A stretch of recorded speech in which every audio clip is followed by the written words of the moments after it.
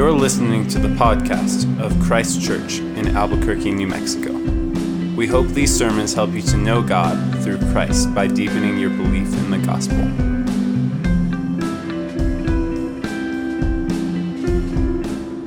Let's pray together now.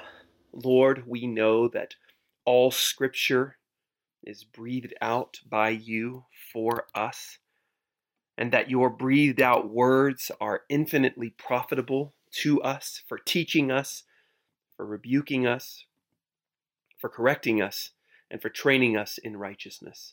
We ask, Lord, that you would do all of those things right now. Teach us, we pray. Rebuke us, we pray. Correct us and train us in righteousness. In Jesus' name we pray. Amen. Well, hello, everyone. Again, my name is Clint. I'm just one of 4 pastors here at Christ Church, and it's my honor to lead us this afternoon in the Scriptures, even through this venue called Zoom. Thank you again for joining us online for this service. It's a common thing to hear on the mission field when things are all out of the ordinary, said from a good leader to a good team, and I think it applies well to you all in this season. I'm so thankful for how fat you all are, flexible, adaptable, and teachable. They are invaluable characteristics, and we are finding you all to be the fattest around. So thank you for meeting with us over Zoom here for church and in gospel communities and Bible studies throughout the week. In this abnormal season, there are a lot of questions floating around. How is this thing going to turn out?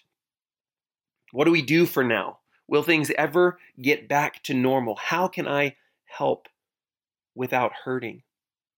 And at the root of many of these questions, if folks are honest with themselves, there are deeper questions. Who or what is running this show? Is this random? Is this truly out of anyone's control? Is this rogue virus unstoppable? Is it overpowering the most powerful people and organizations the world has ever seen? Can a wartime president and an immobilized population actually get a handle on this crisis? And even deeper than that, for those with eyes to see and ears to hear, what is God up to? What does this crisis say about God's character and his care? What is he teaching each one of us during this season that we couldn't have learned outside of this particular season? Well, here we find ourselves in Psalm 5, our last song to study before diving into the book of Colossians next week in a new series. My goal is to unpack this 5th song of David, where he cries out to God for a listening ear and for justice, all the while helping us understand God more deeply as David, in his prayer, draws lines between and around and through God's character, as well as man's character. Psalm 5 won't answer all of our questions about the coronavirus, but it will remind us of the kind and character of the God who is managing this outbreak from his holy, his loving, and his perfectly powerful and righteous throne. Hopefully you all have a Bible with you there so you can follow along and maybe even take some notes down. But what I think we'll see in Psalm 5 goes something like this. First, we'll see the Lord who listens, verse 1 through 3. Second, we'll see the Lord who loathes, verse 4 through 6 and 9 and 10. And then third and finally, we'll see the Lord who loves, verses 7 and 8 and 11 and 12. So first, the Lord who listens. Have you found yourself short on words with others this week? We know this is a physical distancing, right? Not really a social distancing. Let me encourage you to cry out to friends more than usual in this time, picking up the phone, starting a group chat, staying connected. But also be willing and ready to shut down technology. Spend time alone and with your family praying. That's what David does here. David asks God to listen in verse 1, to hear his innermost groans, his deep, gut-wrenching feelings that eventually make their way from heart to head. Feelings that eventually give way to words, and words that grow up into cries for help and then into articulate prayers, prayers he expects to be heard, to be listened to be responded to. We should note here, too, that David, as the king, needs himself to have a king as well. The highest power needs a higher power. Even the king needs a sacrificial mediator as well. He's not mentioned here, but there's a high priest in Israel during this time, and he must represent David and his people to God and vice versa. Earthly kings and government rulers are not all powerful. They and we would be wise to recognize our limitations and our need for divine intervention and mediation between that divine intervention. Notice too how David comes expectant. He says he's watching, but before he's watching, first he comes worshiping. He knows his place as a worshiper, and he knows his dependence on God to act. And this should shape our prayers. Do you go straight to asking for a laundry list of prayer requests, or do we adore and worship God first when we come to him in prayer? For David, in this psalm, worshiping God and declaring his dependence on him is the first thing on his mind in the morning. How long does it take us to acknowledge God in a given day? Is our first prayer to God at lunchtime, thanking him for the meal? There's nothing wrong with that, of course, but hopefully we're consistently turning our days over to God early in the day like David does. Do we feel dependent enough, finally, in these days, in this season, to go to him before we go to our favorite podcast or our favorite news source? You may be the highest on the totem pole at school or at work or in your home, but let not our earthly positions fool us, friends. From the top to the bottom of our society, as perhaps has never been more clear than this past week, we need God's help. And there are forces in this world cloaked no longer that threaten to ruin us economically, emotionally, physically, relationally, and spiritually. We must memorize and heed Paul's teaching in Philippians chapter 4, starting with verse 4. It says, "Rejoice in the Lord always. Again, I will say, rejoice. Let your reasonableness be known to everyone. The Lord is at hand. Do not be anxious about anything, but in everything, by prayer and supplication, with thanksgiving, let your requests be known to God. And the peace of God, which surpasses all understanding, will guard your hearts and your minds in Christ Jesus." God does not promise to give everything we ask for, but he promises peace for those that come worshipful, that come thankful, and that come expecting him to hear and to listen to our prayers. There's a deep and abiding, peaceful, worshipful watchfulness for God's people. And where does that peace come from? Well, according to Psalm 5, it comes from a listening God, but it also comes from a loathing God. So second, we'll see in verse 4 through 6 and 9 and 10, the Lord who loathes. To loathe something is to hate it. Just to be super clear here, the Lord, the God who made everything and everyone, is capable of and even active in hatred. This hatred of evildoers specifically mentioned in verse 5, but drawn from throughout these two sections of the psalm, is a holy hatred, very much unlike the unjust hatred that human beings most often feel for one another. So we should be clear here that God's ability to hate evil and destroy liars and to cut off the bloodthirsty from his presence is a function of his perfect justice and perfect ability to judge rightly. So, what or who does God hate? The answer to that at a very basic level is this: God hates that which ought to be hated, and God hates those who ought to be hated. Everything God does is perfect. Everything he does is right.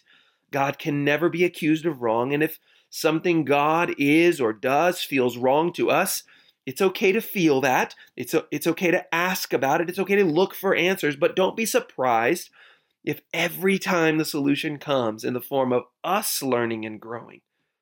when we understand him better, when we understand his word better, when we give up our presumptions, when we submit and believe in a new and more joyfully humble and submissive way. Now you may be thinking, wait. I thought God is love. And if you're thinking that, then you're correct. The Apostle John, one of Jesus' closest friends, says in his short letter, 1 John chapter 4, that we are to love one another. And if we don't love one another, then we don't know God, because God himself is love.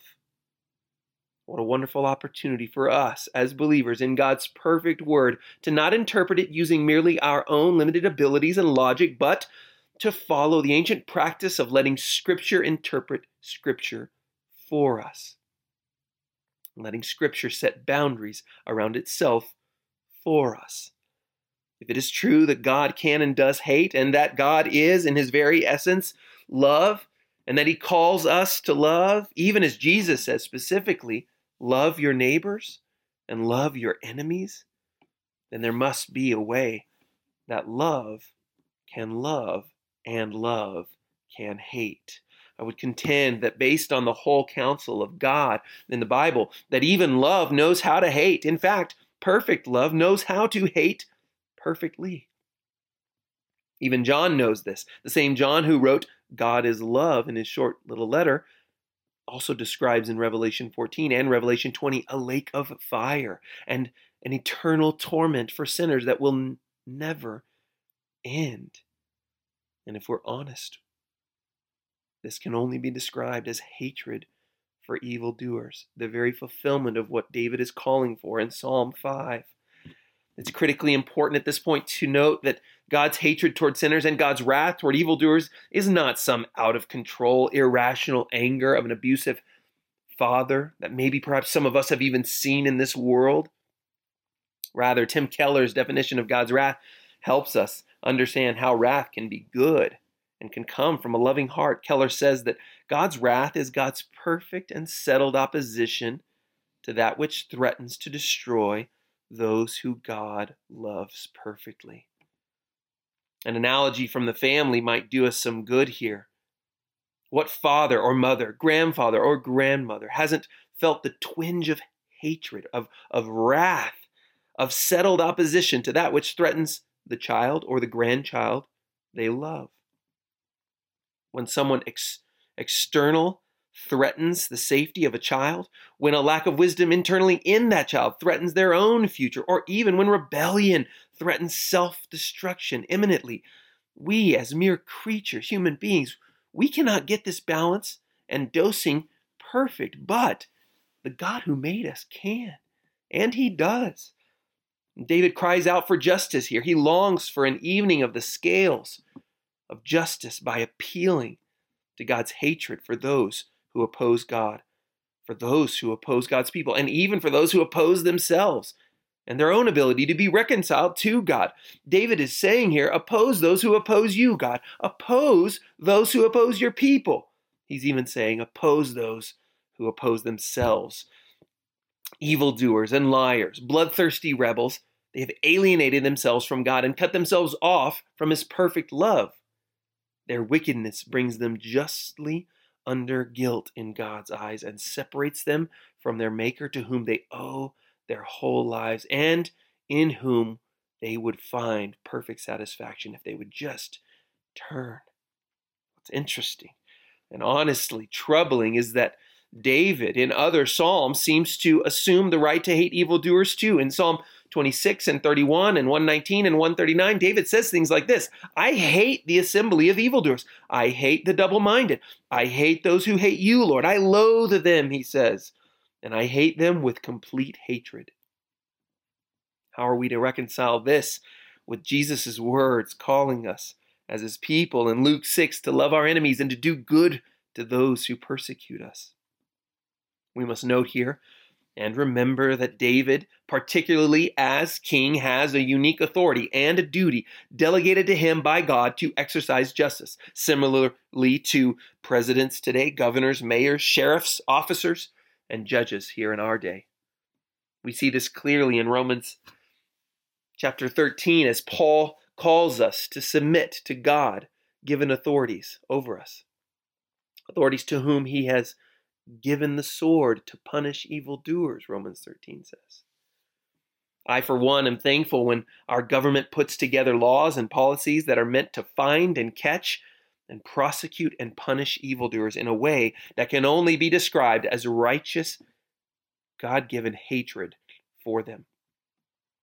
Now, we live in a relatively just society, but not all Christians do. And though we know that the relative justice we experience rolls down from our Father above, he accomplishes it in various situations, to varying degrees, and at varying speeds, and not always as quickly, swiftly, or thoroughly as we would like.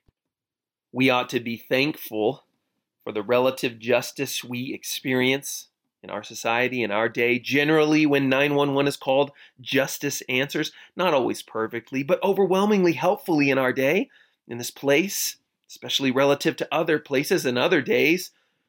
Harriet Tubman is my hero, full stop. She risked her life to oppose an unjust system sanctioned by the government of kidnapping, human trafficking, and human slavery. If you haven't read a bio of Harriet Tubman, read it and weep like I did. If you haven't watched the most recent movie about her called Harriet, then watch it this week and weep like we did. It's PG-13 for concerned parents out there. Harriet was a conductor on the Underground Railroad, and she refused to submit to the government's sanctioned injustice of slavery. She risked her own safety for the freedom of many. And today, Christians in North Korea and Iran, along with those in dozens of other countries, disregard their government's warning to not preach the gospel to their own peril, day in and day out. Brothers and sisters in Christ in Nigeria wonder if their village will be the next target of kidnappings by Muslim extremists as they look hopelessly to a government that has proven unable or unwilling to protect them. Even here in our own relatively just society, we cannot count on our leaders or judges or officers to exercise justice perfectly.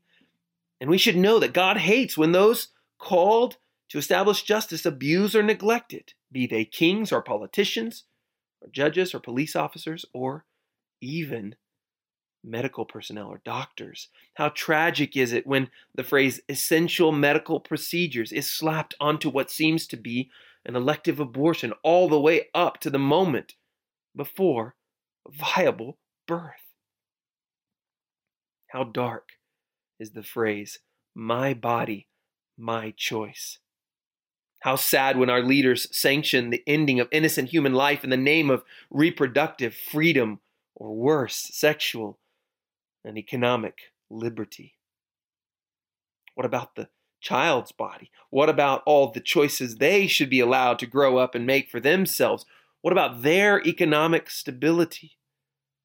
God hears and God listens and responds in a unique way to those who are oppressed by injustice. So David seems to have a particular allowance of hatred toward evildoers as God gives to earthly authorities.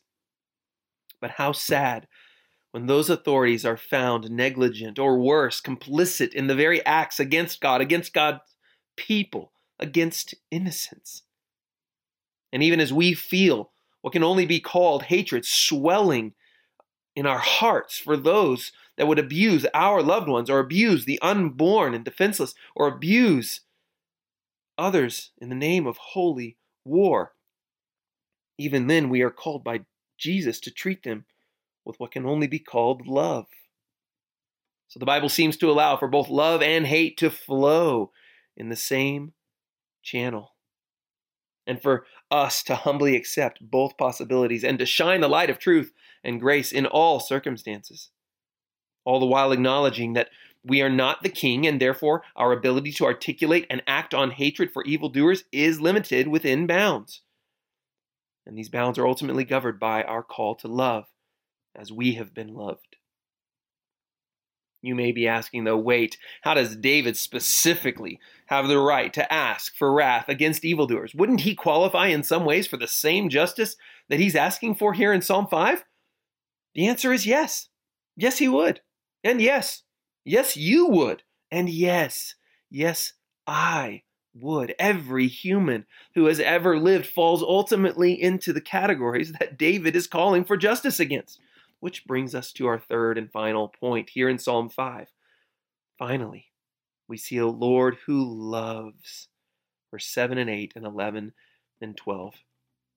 It's a fair question to be asked, isn't it? Could David stand if his sins were counted up and rounded up and charged and pressed against him? Couldn't Uriah, who David stole his wife from, recite this same psalm and prayer against David directly? Wouldn't David's own daughter, who sought justice from him after being abused by her brother, be able to cry out to God in a similar way as David is here in Psalm 5? The answer is yes. And David says as much and acknowledges as much in Psalm 130, that if God were to track iniquities, no one, including himself, could stand. And in Psalm 32 and Psalm 51, David openly acknowledges his own evil and how much he needs God's forgiveness. And it is at this very point that we find the difference maker. What is it that separates the evildoer that gets God's hatred and separation from him, and the evildoer that gets God's love and is able to enter his presence? The answer is in verse 11. Those who take refuge in you, you spread your protection over them. There's a very strong element in this psalm that we must be careful not to misapply to ourselves as Christians. David has a promise rooted in the Mosaic covenant that as he trusts in God and honors God's words, that God's favor will manifest itself very directly in both physical and social safety for David and for God's people.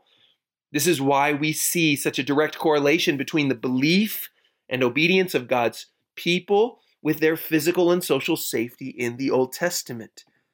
But we must remember that this is under the Old Covenant, and that the Old Covenant gave way to something better in Christ, something newer, deeper, richer.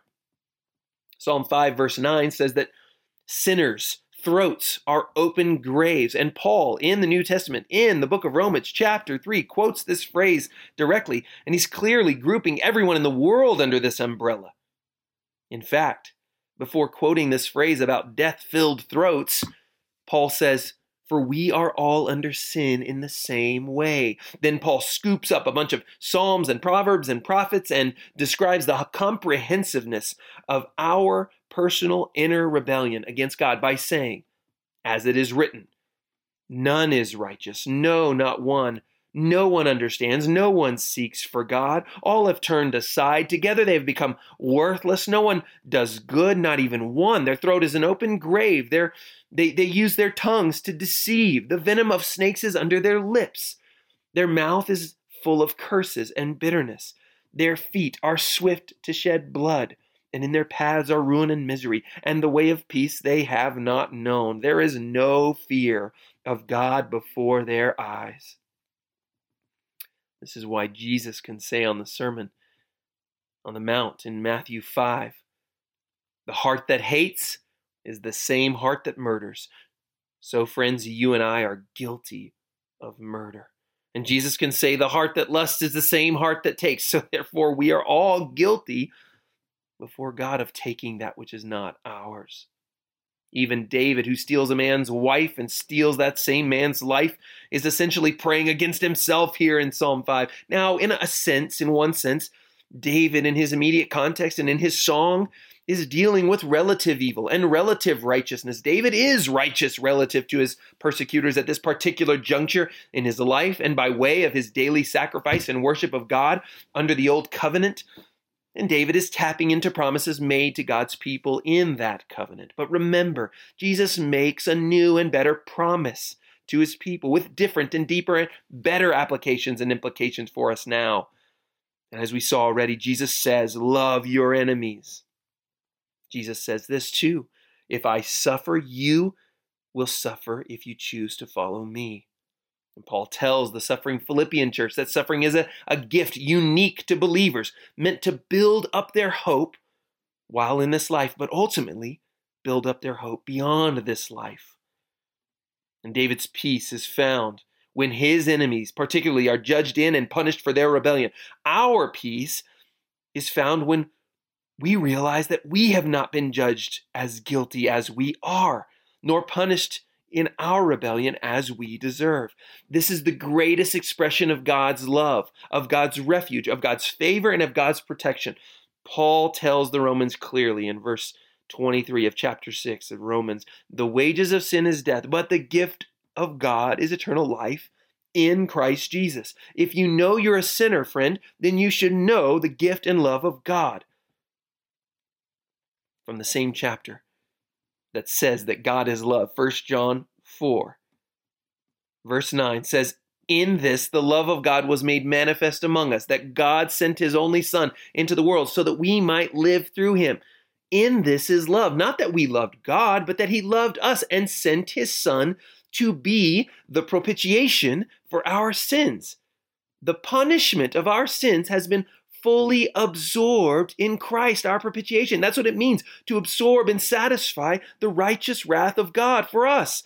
The right and perfect holy hatred of God toward you has been satisfied in his judgment and crucifixion of Jesus in our place. We no longer bear our guilt.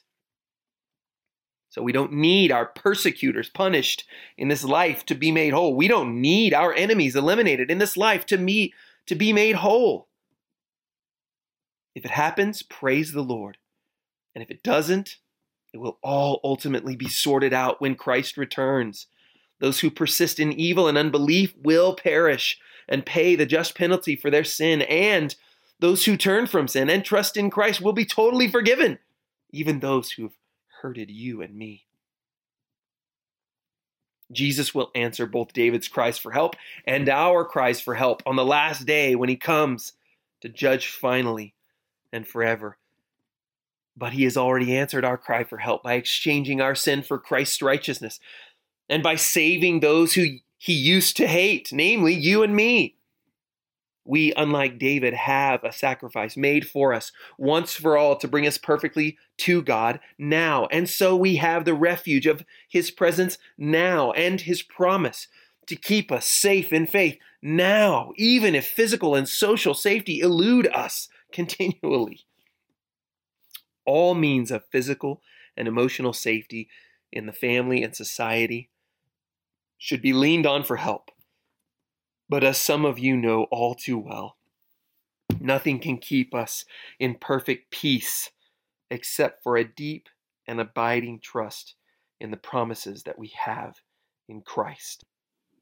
So let me leave you with this.